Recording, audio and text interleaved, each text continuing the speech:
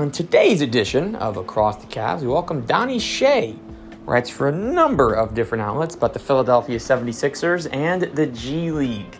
You won't find anybody more invested in their team than Donnie is in that Philly squad. So coming up next on Across the Cavs, Donnie Shea joins me as we talk about the battle between Cleveland and Philly slated for Friday night.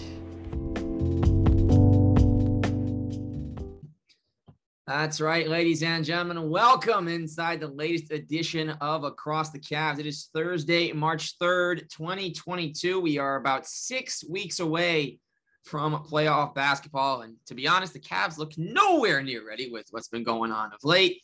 I personally apologize. I've been a little less active. You're still getting the weekly podcast. Missed a couple games, had a couple other things to do in the evening hours, but did watch last night. And we're playing a Charlotte team that's been ice cold. Look, great for Isaiah Thomas that he played good basketball, but at the same time, you don't want to see him have his first good game of the season when he's been out of the league for so long against your team. Look, I love Isaiah. A lot of Cavs fans don't. He did us a little dirty, whatever.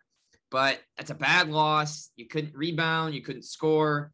Garland should not score 33 in a 20-point loss. Again, I know other people are out. No LeVert, no Rondo, but come on.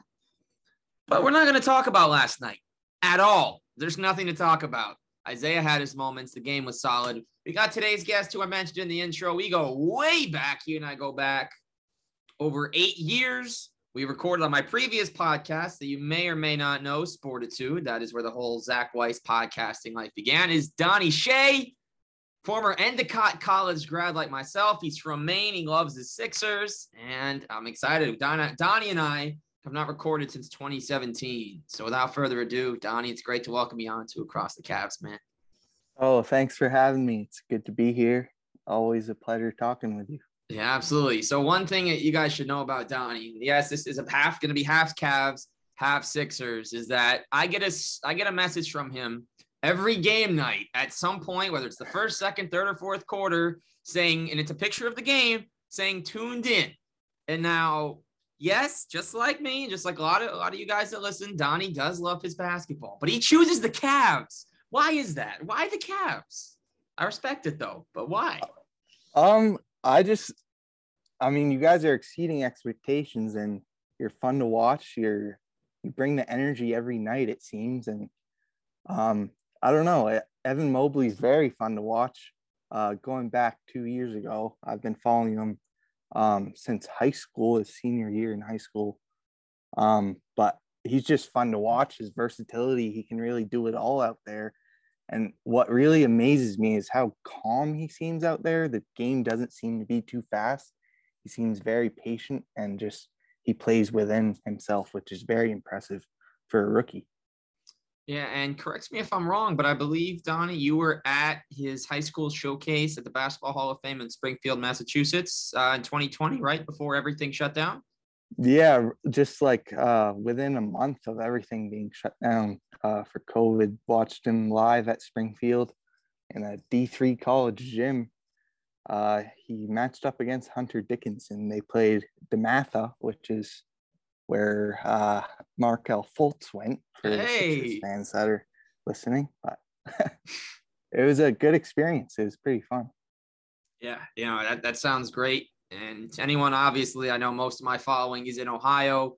You all know I'm not in Ohio. I'm in New Jersey. Yeah, still a Cavs fan. Been a Cavs fan 2 decades. But the Basketball Hall of Fame, if you've never been, absolute must. For me, it's only 2.5 hours. Obviously, I'm lucky to be so close. I've been 3 different times. Met Charles Oakley once. Met Shemi Ojeleye once. No real Cleveland in there. And the third time, shot on the court for 2 hours. Great place to be. It's great that Donnie had the chance to see Evan Mobley before we did. And I don't think there's ever going to be a rookie or a guy. And as great as Mobley's been, this isn't a knock on him. Some nights he'll have 5 points, 6 rebounds, no blocks. Some nights he'll have 25, 10, but he has the same engagement level regardless. His impact is high because of his defensive ability and length. So it's been a joy to watch him, and it's cool to hear about watching him before he made the NBA. And so we talk a little bit about him. Donnie, it's been a weird year for the Sixers. Your point guard never actually played. You ended up trading him to another team. You got a new star who we're going to talk about, James Harden. But all things considered, whether through the COVID protocols, when George Niang was playing center, and when Danny Green was playing 35 minutes, and when they've had to do so much with that rotation, but they've gotten hot. How do you grade the season as a whole, considering everything they've been through? I mean, going into the year with Ben not on the team, it sort of felt like a throwaway year where we could just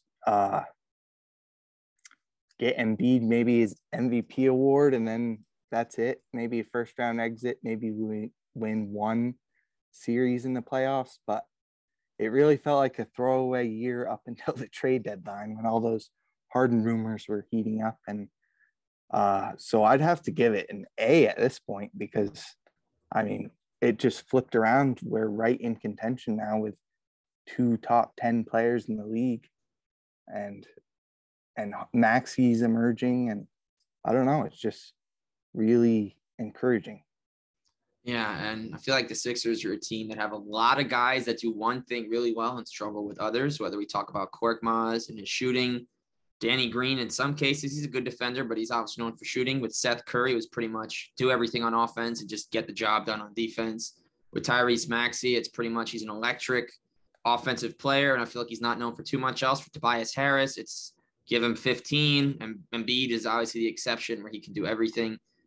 And Matisse Thybulle, obviously, defends like Andre Robertson, like Thabo Sefolosha, like last week's guest, Ronnie Brewer in his prime used to do, like Tony Allen, but just don't kill the team on the other end. So it's cool that he's become a starter, replacing Danny. I think he's more valuable. I don't know if he'll get all NBA defense, but the fact that he made it last year, averaging about 18 minutes a game, agree with it or not, I think is really cool.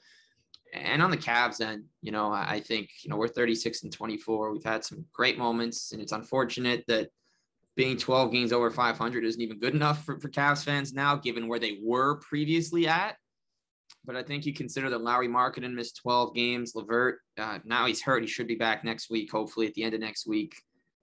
He's had to learn the system. Rondo's missed a ton of games. So thankfully, we have Brandon Goodwin to fill in when he can't play. Sexton only played 11. Rubio only played another month after Sexton. Then he went down. We had a stretch without Allen, Mobley, and Love, lost 5 in a row. But 12 games over 500, they're heading toward the playoffs. And I think the biggest reason for that is just confidence and team building. They added Lowry. They experimented with him at the 3. I didn't like it when it happened, but he can play the 3 just fine for my liking. You got Evan Mobley who can play the 4 and the 5, and you add a more unique 5 than when you have Jared Allen at 5, who's a perfect 5, but you take him out, you slide Mobley, and the team spreads the floor a little better. And sure, Mobley's only shooting 27% from 3. He's made 19. I think he'll put more work into the offseason to get better with that. And I think Isaac Okoro, for all the smack people have talked about him, I think he's had an incredible year. I think his offense is getting a little better. He is shooting higher 3-point percentage than Mobley, if that even means anything.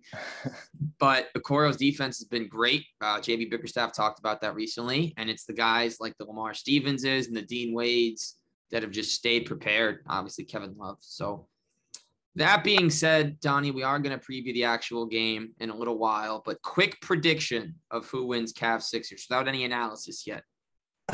Okay. All right. I have a quick score, but it's 114-102 Philly. Okay. And close through 3, and then the Sixers sort of pull away at the end, like last meeting. Okay, I respect that. I'm going to take the Cavs just because I can't take the Sixers. We'll keep both ends. So you keep a mini bet in there, but I'll go. Cavs still have the number 1 scoring defense in the league, so I think we're going to struggle to contain Joel Embiid, and I think you'll be happy about that. But I think with as far as Harden goes, I'm very excited to watch Okoro. And should Okoro get in foul trouble, I think we're going to see a lot of Lamar Stevens this time. I think they could more than handle. He'll have a good statistical performance, but I think it's going to be a sloppy one. I think it's going to be his worst one with Philly. I'll go 108-105. I'll take the Cavs. And so now, Donnie, we're going to backpedal because these teams did meet just 3. It's already been 3 weeks. Time flies, I guess. But they met 3 weeks ago after the trade. Sixers were slightly shorthanded. I believe this might have been Millsap's first significant minutes as a backup. Although, did he play?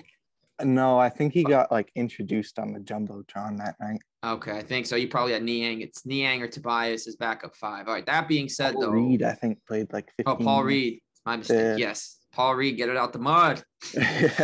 But the Sixers got it done. Joel Embiid dunked on Jared Allen. He silenced John Michael and Austin Carr, which you very rarely see Austin Carr silent for a possession. That dunk just silenced everybody. Embiid put on an impressive performance. I believe he did he triple double that night? Yeah, 40-point triple double. 40-point triple double, dunk of the night, play of the night. What surprised you most when these teams got together for the first time? So late in the year, but what was the biggest surprise for you?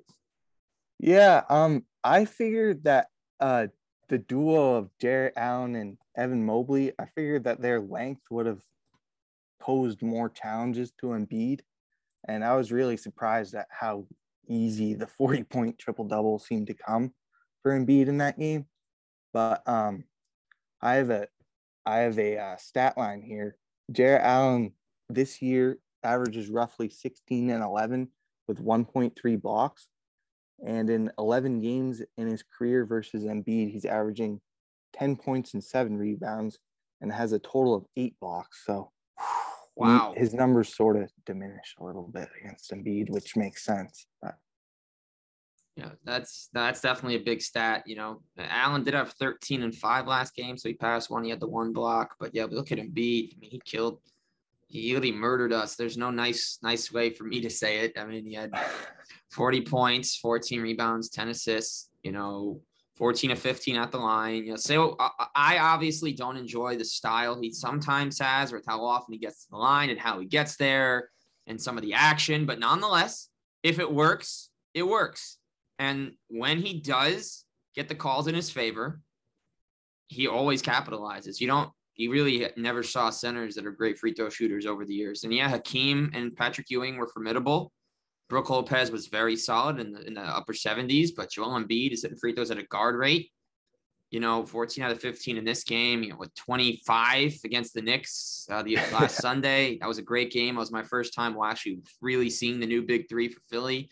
Cool that Tyrese Maxey in his second year is already part of a big three. He's been awesome. But, I mean, other than Embiid, no one did anything. The rest of the team only had 63, and Tobias had 11. Maxey had 16. No one else showed up. They didn't have Harden yet. And on the other end, Cavs end, I mean, we got Darius dropped 27, but 1 assist. It was hard. Bench had 27 for the Cavs. Should have done more than that, and 2 of them came in garbage time. I think Cavs not having LeVert this time is going to make things a little interesting. I think you're going to need a big day from Jetty. I think we need more Kevin Love minutes. But my big surprise was the fact that I'd say same as you, Embiid absolutely went off for 40. And so, Donnie, this MVP race is absolutely nuts. And thank goodness there's no Cav player anywhere close, so I could be real about it and not have to fake a Darius Garland's the best player. No, he's a top one of the top point guards for sure, but player not yet. He's 21, 22. DeRozan's in the mix. Jokic is in the mix. Giannis is in the mix. Ja Morant slid himself into the mix. DeMar DeRozan's been crazy. And obviously you have Joel Embiid. And so there's a lot of factors we can look at. You have Jokic, the highest efficiency season ever. Giannis, who has they played a lot of games without Drew. They've had a lot of injuries in other spots. They switched a lot of lineups. They lost their center in game 1. You'll get DeRozan, his efficiency. He had a streak that not even Wilt ever had. I think it was 35 points and 50% shooting, 7 in a row. Never happened more than 6 from Jordan or Wilt. I mean, Morant will not come anywhere close, but he had 3 40-point games in his last 5, including a 50-burger. 50 burgers are not common in Grizzlies history. Vancouver never won anything, and Memphis has never had a dominant scorer before. Rudy Gay does not count because he's only averaging about 20. It's very clear that Ja Morant is going to be the best Grizzly of all time within 2 or 3 years. But is Embiid your MVP? Not favorite. Is he your runaway, or is it too hard to peg right now, even with how well he played in the absence of Simmons and some other guys? I don't think it's unattainable for Jokic. I think Jokic is second. He's the closest, but I don't think it's unattainable for Jokic to win MVP. But in my mind, if Embiid is the scoring leader, which he is right now, and if he is at the end of the year, and the Sixers are a higher seed than Denver, then I think that pretty much just cements him as the MVP. He's only missed 12 games this year, which I think Jokic has missed 6, so pretty comparable there. But I don't know. I think unless Embiid loses steam, then I think he's going to be MVP. Yeah. So also, I think Maxey should be getting way more most improved player buzz. I don't really understand why he's not. I think Desmond Bane's been a little too impressive in his starting role. And I think there might be a couple other guys. But, I mean, look at Embiid, and he's never logged more than 64 games. Injuries have played him every year. He has actually played. But it's crazy. He's only played, if you add regular season and playoffs, 343. The impact he's had nonetheless. I mean, he's averaging 30 points, 11 rebounds. The points are a career high. 4.4 assists, career high, 1 steal, 1.5 blocks. Those have dropped a bit since his rookie year. But 37% from deep, 81% on 12 free throws a night. I mean, he's got a pair of triple doubles. Just for reference, we got 30, 11, and 4. We'll go Giannis, we'll go Jokic. Giannis averaging 29, 12, and 6 with 1 steal, 1.4 blocks, with shooting splits of 54, 30, and 73% at the lines, his highest in a couple of years. Oh. And then, we got Jokic, who is averaging 25, 14, and 8, shooting splits of 56, 36, and 81, with a career high 1.4 steals. And DeMar is averaging 28, 5, and 5, shooting 52% from the field, 86 from the line, which is a career high. Now, he shouldn't win. 28, 5, and 5 doesn't give you MVP. I think it's a bit of a Bulls bias. I mean, I'm not going to lie. He's been unreal. Like, he was great on the Raptors. He was doing similar things with a little less efficiency and getting no love. Like, he averaged 22, 6, and 6. It's very similar numbers for the Spurs, just 6 less points 3 years ago. But I guess they weren't winning. He wasn't clutch like that. It's been a joy to watch for certain. And I also think, now let's just clear the air on this. DeRozan should not get any first place or second place votes. He's been great, but 28, 5, and 5 is nothing when you think about the 3 guys ahead of him that should split the votes, with one guy getting a few more than the other, right? Yeah, I agree. And especially the top 3's defensive impact, it's definitely more influential than DeRozan on the defensive end. So I think that puts them over the top compared to DeMar. Absolutely. And it has been fun to watching him and LaVine for sure, because obviously DeMar and Kyle Lowry were very tight. We didn't know what was going to happen when he went to the Spurs. He did play great ball, but we don't know how happy or whatnot he was. Everything was a rumor. It is good to see him happy. Obviously, he can never beat the Cavs in the playoffs. Hopefully that continues if they meet this year, which it might, depending on the rest of the year. But, I am happy he's playing so well from a Cav perspective, from an NBA perspective, and just from something where he's had an incredible career. He's gotten blamed for so much that really wasn't his fault. And when the Raptors traded him and won, it's like, oh, was DeMar holding them back? No, you just got Kawhi Leonard and you replaced him with it. But anyway, all right. Cavs play the Sixers tomorrow night. As we said, we're going to have a lot more to talk about. Donnie, what's your key matchup in this one? Who versus who is going to really have a large impact on determining the outcome? I think it's just the fact, I think the all-star center's Jarrett Allen versus Joel Embiid. If Jarrett Allen can stay in the game and not get in foul trouble, then that's the Cavs' best chance of containing Embiid and the Sixers. So I think that's really the key for the Cavs, is to keep Jarrett Allen out of foul trouble and keep him in the game so that he can protect the rim a little bit. Yeah, if we remember correctly from that Sixers a few years ago, Ed Davis did not have a great time going against Joel Embiid. I mean, he had Jarrett Allen too, but we don't expect to see Ed Davis in this game. So hopefully foul trouble. And if he has to come in, so be it. I watched him get a near double-double against the Nets, starting splitting minutes with Taco that night because everyone else was out. But for me, I think it'll come down to the battle of Okoro versus Harden. Obviously, Harden's going to have more of every single offensive category, but I think Okoro's defense on Harden could go a long way for us and just keeping him honest, and when he takes these step backs, you're going to have to live with it. If he's probably going to break Reggie Miller's record. So we're going to have to watch these highlights for years to come. If Harden ever eventually can get to number 2 ahead of Ray Allen, then it's funny. It's going to be the third time Reggie Miller could get past. It might be the first that's not on national TV though.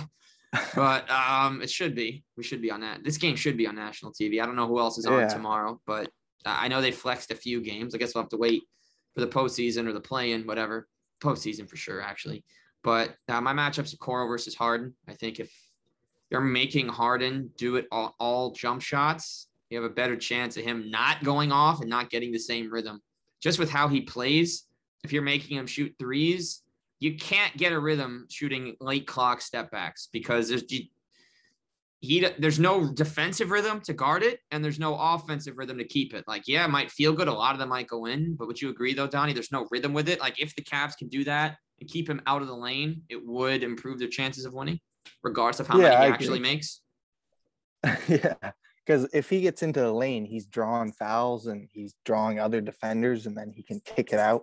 So I think it's definitely beneficial to try to keep him on the perimeter.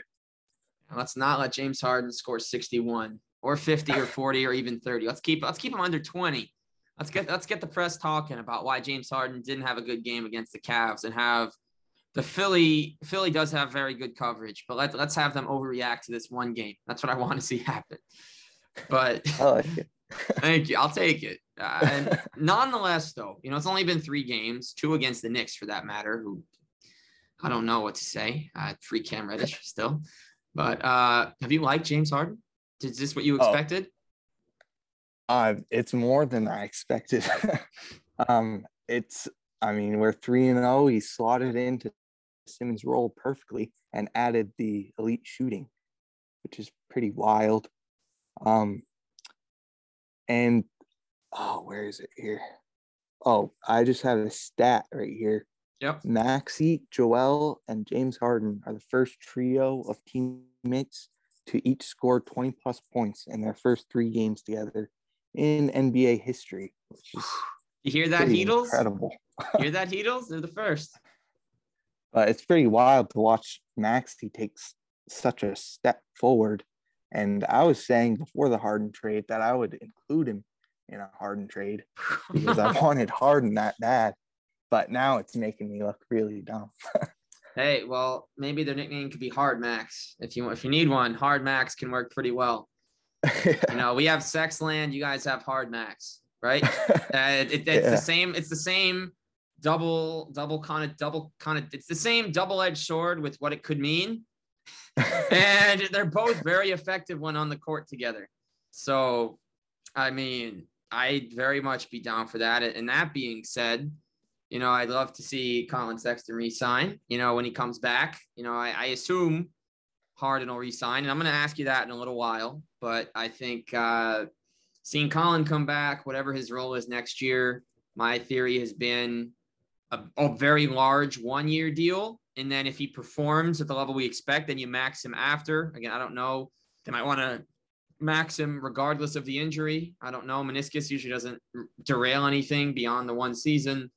So any thoughts on the Cavs giving Sexton like the JJ Redick or KCP type 4 or 5 years ago deal, 1 year, 20 or so mil, and then you give him a max after that? Or do you think they kind of have to pay him this summer if they want to do that for the long term? I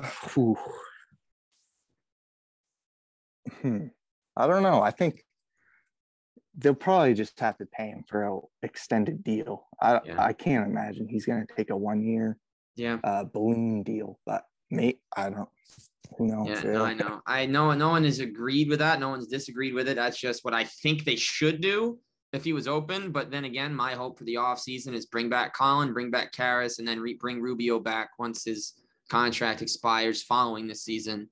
And then you'll get a little insurance because he'll probably miss the start of next season. And then he'll eventually return because he was way too valuable to let go. Obviously, he's still only 31. But and for me, watching James Harden, just wow. He looked like he didn't care with the Nets. He wore a fat suit in Houston. And then he was on an injury report for something new every night. Steve Nash said, we're not trading him, but honestly, no blame. I don't know what he's supposed to say. Like, well, yeah, we're going to trade James Harden. Yeah, tell the press that I said we're going to trade him. No, of course he sees him staying. What do you think they handle all these things? Like, in some cases, the media has to understand what they're asking, who they're asking, and the platform they're asking it on. It's no joke. Like, it makes sense why they do or don't. But I've enjoyed watching Harden thrive. I don't enjoy his style of play when he's not on a team I'm rooting for, to be completely frank. But if, again, it works, I didn't like that they took like 40 free throws, him and Embiid, the other night. But again, the refs do have the fouls are called because there is some kind of contact. They sell it, whatever.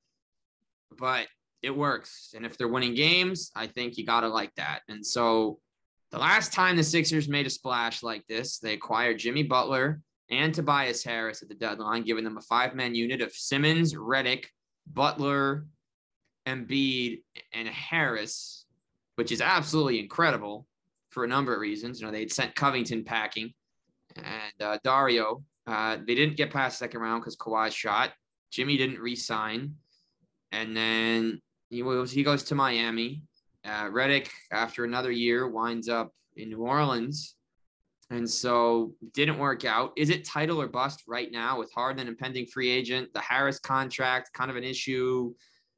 And well, I guess that's really it. There's not a ton of other factors. Is it title or bust this year, you think, for the Sixers? Embiid, I know, is so hungry to get there. And I haven't seen a star more invested that's never been out of the second round before be as invested as he is in wanting to get there, because everyone has that drive. We saw his face after the Raptors game. We saw what he said after the bubble. And we saw what he said after last year. Well, the bubble, I guess, is different. They didn't have Ben. But we saw after the Hawks series how he felt like he let the city down when he had the perfect playoff. So is it title or bust, or do they have more time? Yeah, I mean, it's not going to be the end of the world if they don't win the title this year, but I think they're definitely thinking that, like, their goal is to win the title, of course. And we don't really know how long Embiid's MVP prime is going to last. So I think it was really important for Morey to facilitate a Simmons trade when he did, because it's not, I mean, his health isn't guaranteed next year. His performance isn't guaranteed next year. So, I mean, we're going at a year at a time, it seems like right now. And so, yeah, I think that classifies as title or bust. Yeah, I agree. They'll get to a finals. We'll just have to see what happens when they get there, because the West has 3 teams that no one should want to see. You know, who knew that trading Valanciunas for Steven Adams would actually help the Grizzlies? I hated the trade at first, but Steven Adams has been awesome as a locker room presence, as a screen setter, as a highlight reel. That full court thing to Morant makes no sense. It's absolutely crazy. If you guys haven't seen it, 0.4 on the clock. Off a make, Steven Adams chucks the ball 85 feet. Morant catches and does an alley-oop on the other end from about 14 feet, makes it as time expires. They had the bare minimum number of seconds to do that, and it worked. He's been great. My thoughts on the Sixers, yeah, pretty much the same as you. Year to year, make sure you get Harden for at least a couple seasons. Don't do this 2-year deal. Like, he hasn't signed a long-term contract in a long time. So, you know, give him whatever he needs. Find a way to move Harris like you moved Horford. And Horford did get you Danny Green, who, well, I think they got a pick too, right? Or they had to trade a pick. They had to trade a pick. Yeah. Was it only Danny Green that they kept from that trade? Just if you don't remember, so. It's okay. I think so too. It's no one major either way. It's not the next Choo Choo Madua bum. But it's not right. Legend. Yeah. But I've enjoyed the Sixers. Obviously, I'm not a Sixers fan. They're probably my least favorite team in the league. You know that. Not everyone knows that. Regardless, though, they are a very good basketball team. And regardless of if you enjoy a team or not, you got to talk about them on an even playing field. And from that perspective, they have an incredible backcourt. They got shooters. They got defense. And they just got to figure a few things out, figure out the playoff rotation, because they've gotten a little deep, not like super deep. They also... Actually, let's move ahead with this. Last question for you on Philly. Are you happy about this DeAndre signing? You think that being back with Harden, who he thrived with last season, is a good thing? Or is this just let's get one of his old friends in, or let's just add a big man because we don't have another one? I think Morey was trying to get Rivers a lob threat that Doc Rivers actually trusted, and he seems to not trust Paul Reed or Charles Bassey for some reason, even though they've flashed in their limited opportunity. But Paul Millsap is cooked, so we needed another option, and I think just another lob threat for Harden is huge. Jordan knows the pick and rolls, and Harden can just toss it up there for him. And he's also played with Rivers under Rivers, and That's he's right. played for 1 year with Harris on the Clippers. That's right. There's some chemistry there, but I think I'm not complaining about it because I don't think Doc was ever going to use Paul Reed or Bassey in the playoffs. So we just needed another option as a backup center. You just need more. Sense. You need more mud for him to get out. No, but I do like Paul Reed. I do hope he thrives because there's some guys like we're seeing Nick Stauskas, another process legend, ex-Cav. When you put him in the G League, they're going to be the best player on the court. They can't thrive against NBA competition. But you never know. You never know. Isaiah right now could keep a spot if he plays well. That bench is not deep at all. They got when they have Hayward back, it's literally just Harrell, Oubre, Martin, and Washington. And some nights they won't always get a ton of run. If you want, I would, if I'm them, I keep Thomas for that matter. But I like the Jordan signing overall. I think you do need a lob threat. It's very scary. Literally, scary hours are invented from lob threats from James Harden. Because he can score, he can do this, he can rebound, but he throws those lobs. Forget about it. I mean, we love Darius to Allen, but I get scared watching these Harden lobs. They're always on the money, you know. Yeah. That's what was a big part of Houston's success too. I got a quick stat to add to when I was writing about DeAndre Jordan potentially coming to Philly. I found that he's made 60 field goals this season, and 28 of them have been alley-oops, which is pretty crazy. Wow, and some of those came from Austin Reeves and Malik Monk, who probably never threw any before this year. They're usually on the dunking end. That's Malik Monk threw one to Miles Bridges probably. Wow, though that's a good stat. I think it's weird. I literally watched a real highlight reel of DeAndre's season this year, and he had some good moments. The issue is also that pass from the other night and a couple other things where he's just not reliable. Then again, are you going to trust an older DeAndre and a very old Dwight as your only options when Davis is out? You know, that's just terrible roster construction. It's not their fault.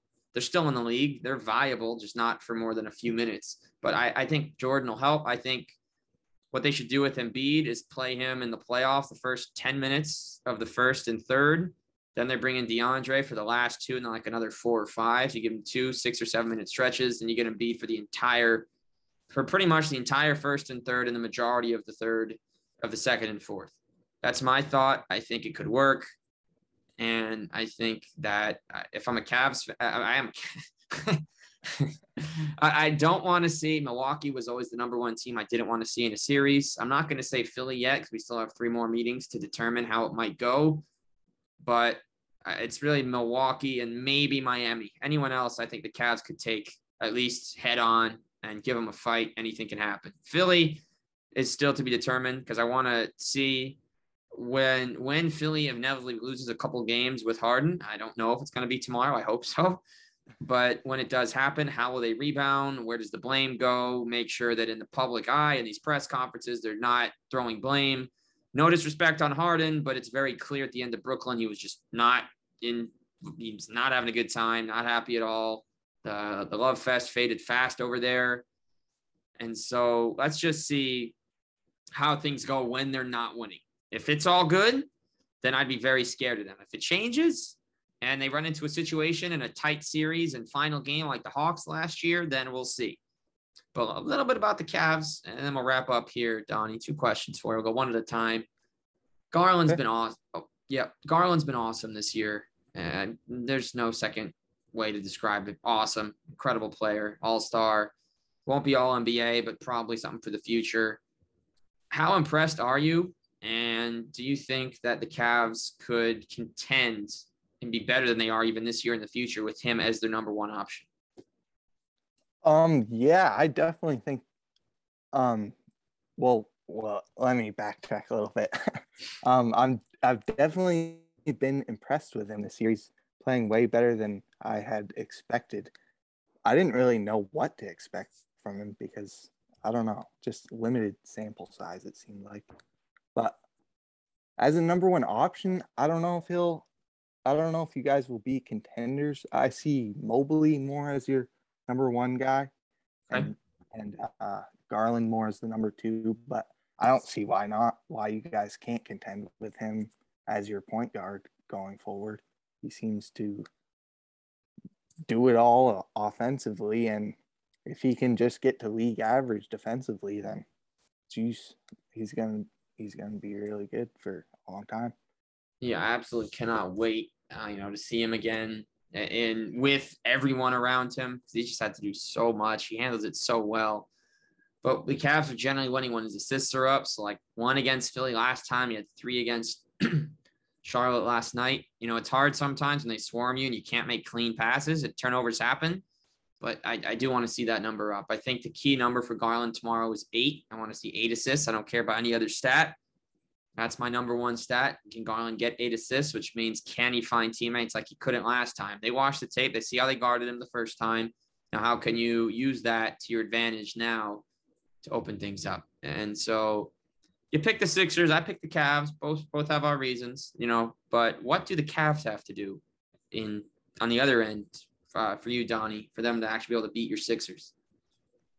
As I've mentioned a few times, I think the most important thing is keeping Jared Allen out of foul trouble, but also I think Garland needs to be able to shoot just 25 times at the minimum. And if he can put up 30 or maybe even 40 with that amount of shots, then, I mean, you guys are going to have a very good chance to pull out the W. Yeah, well, hopefully that does happen. Well, we'll see. It's going to be a great game for sure. And we have another battle March 16th, another one in early April. And on my end, Sixers have a very easy path to winning this game. A, Joel Embiid, game's leading scorer.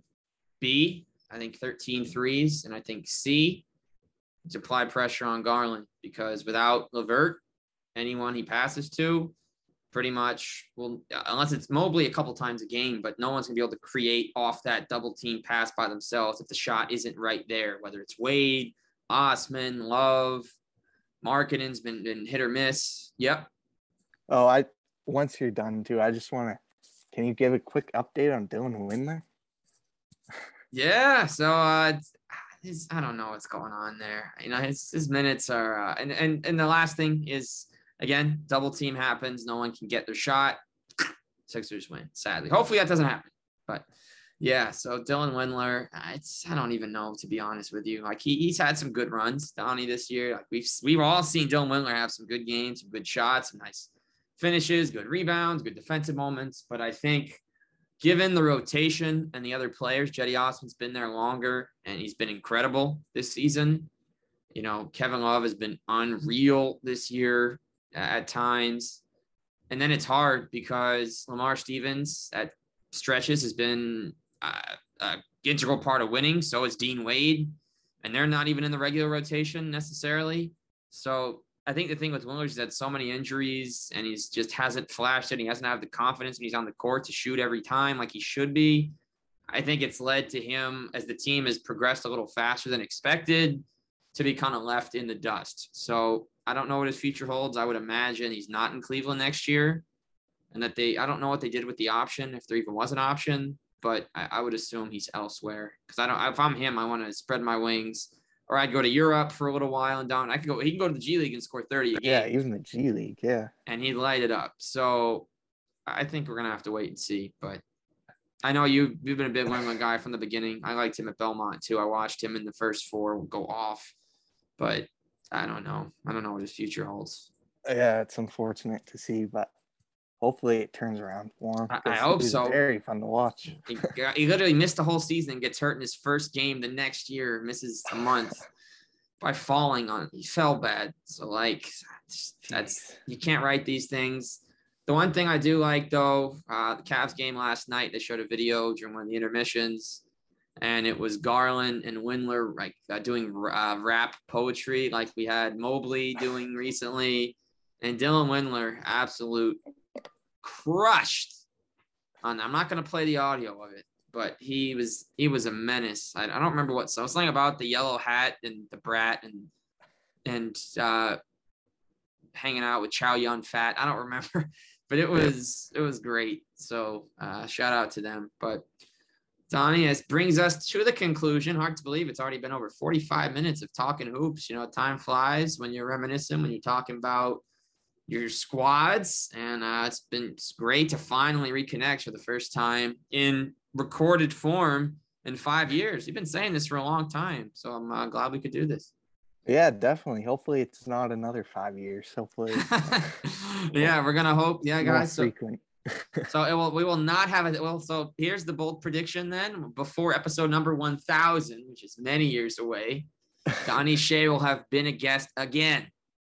Let's go. So he booked it. But for Donnie Shea, I'm Zach Weiss. This has been the latest installment of Across the Cavs. It's episode number 102. We will catch you next week. Content TBD. But looking forward to coming back. And if you enjoyed what you heard, check it out on Spotify, Apple, iHeart, you name it. But until then, this is Across the Cavs.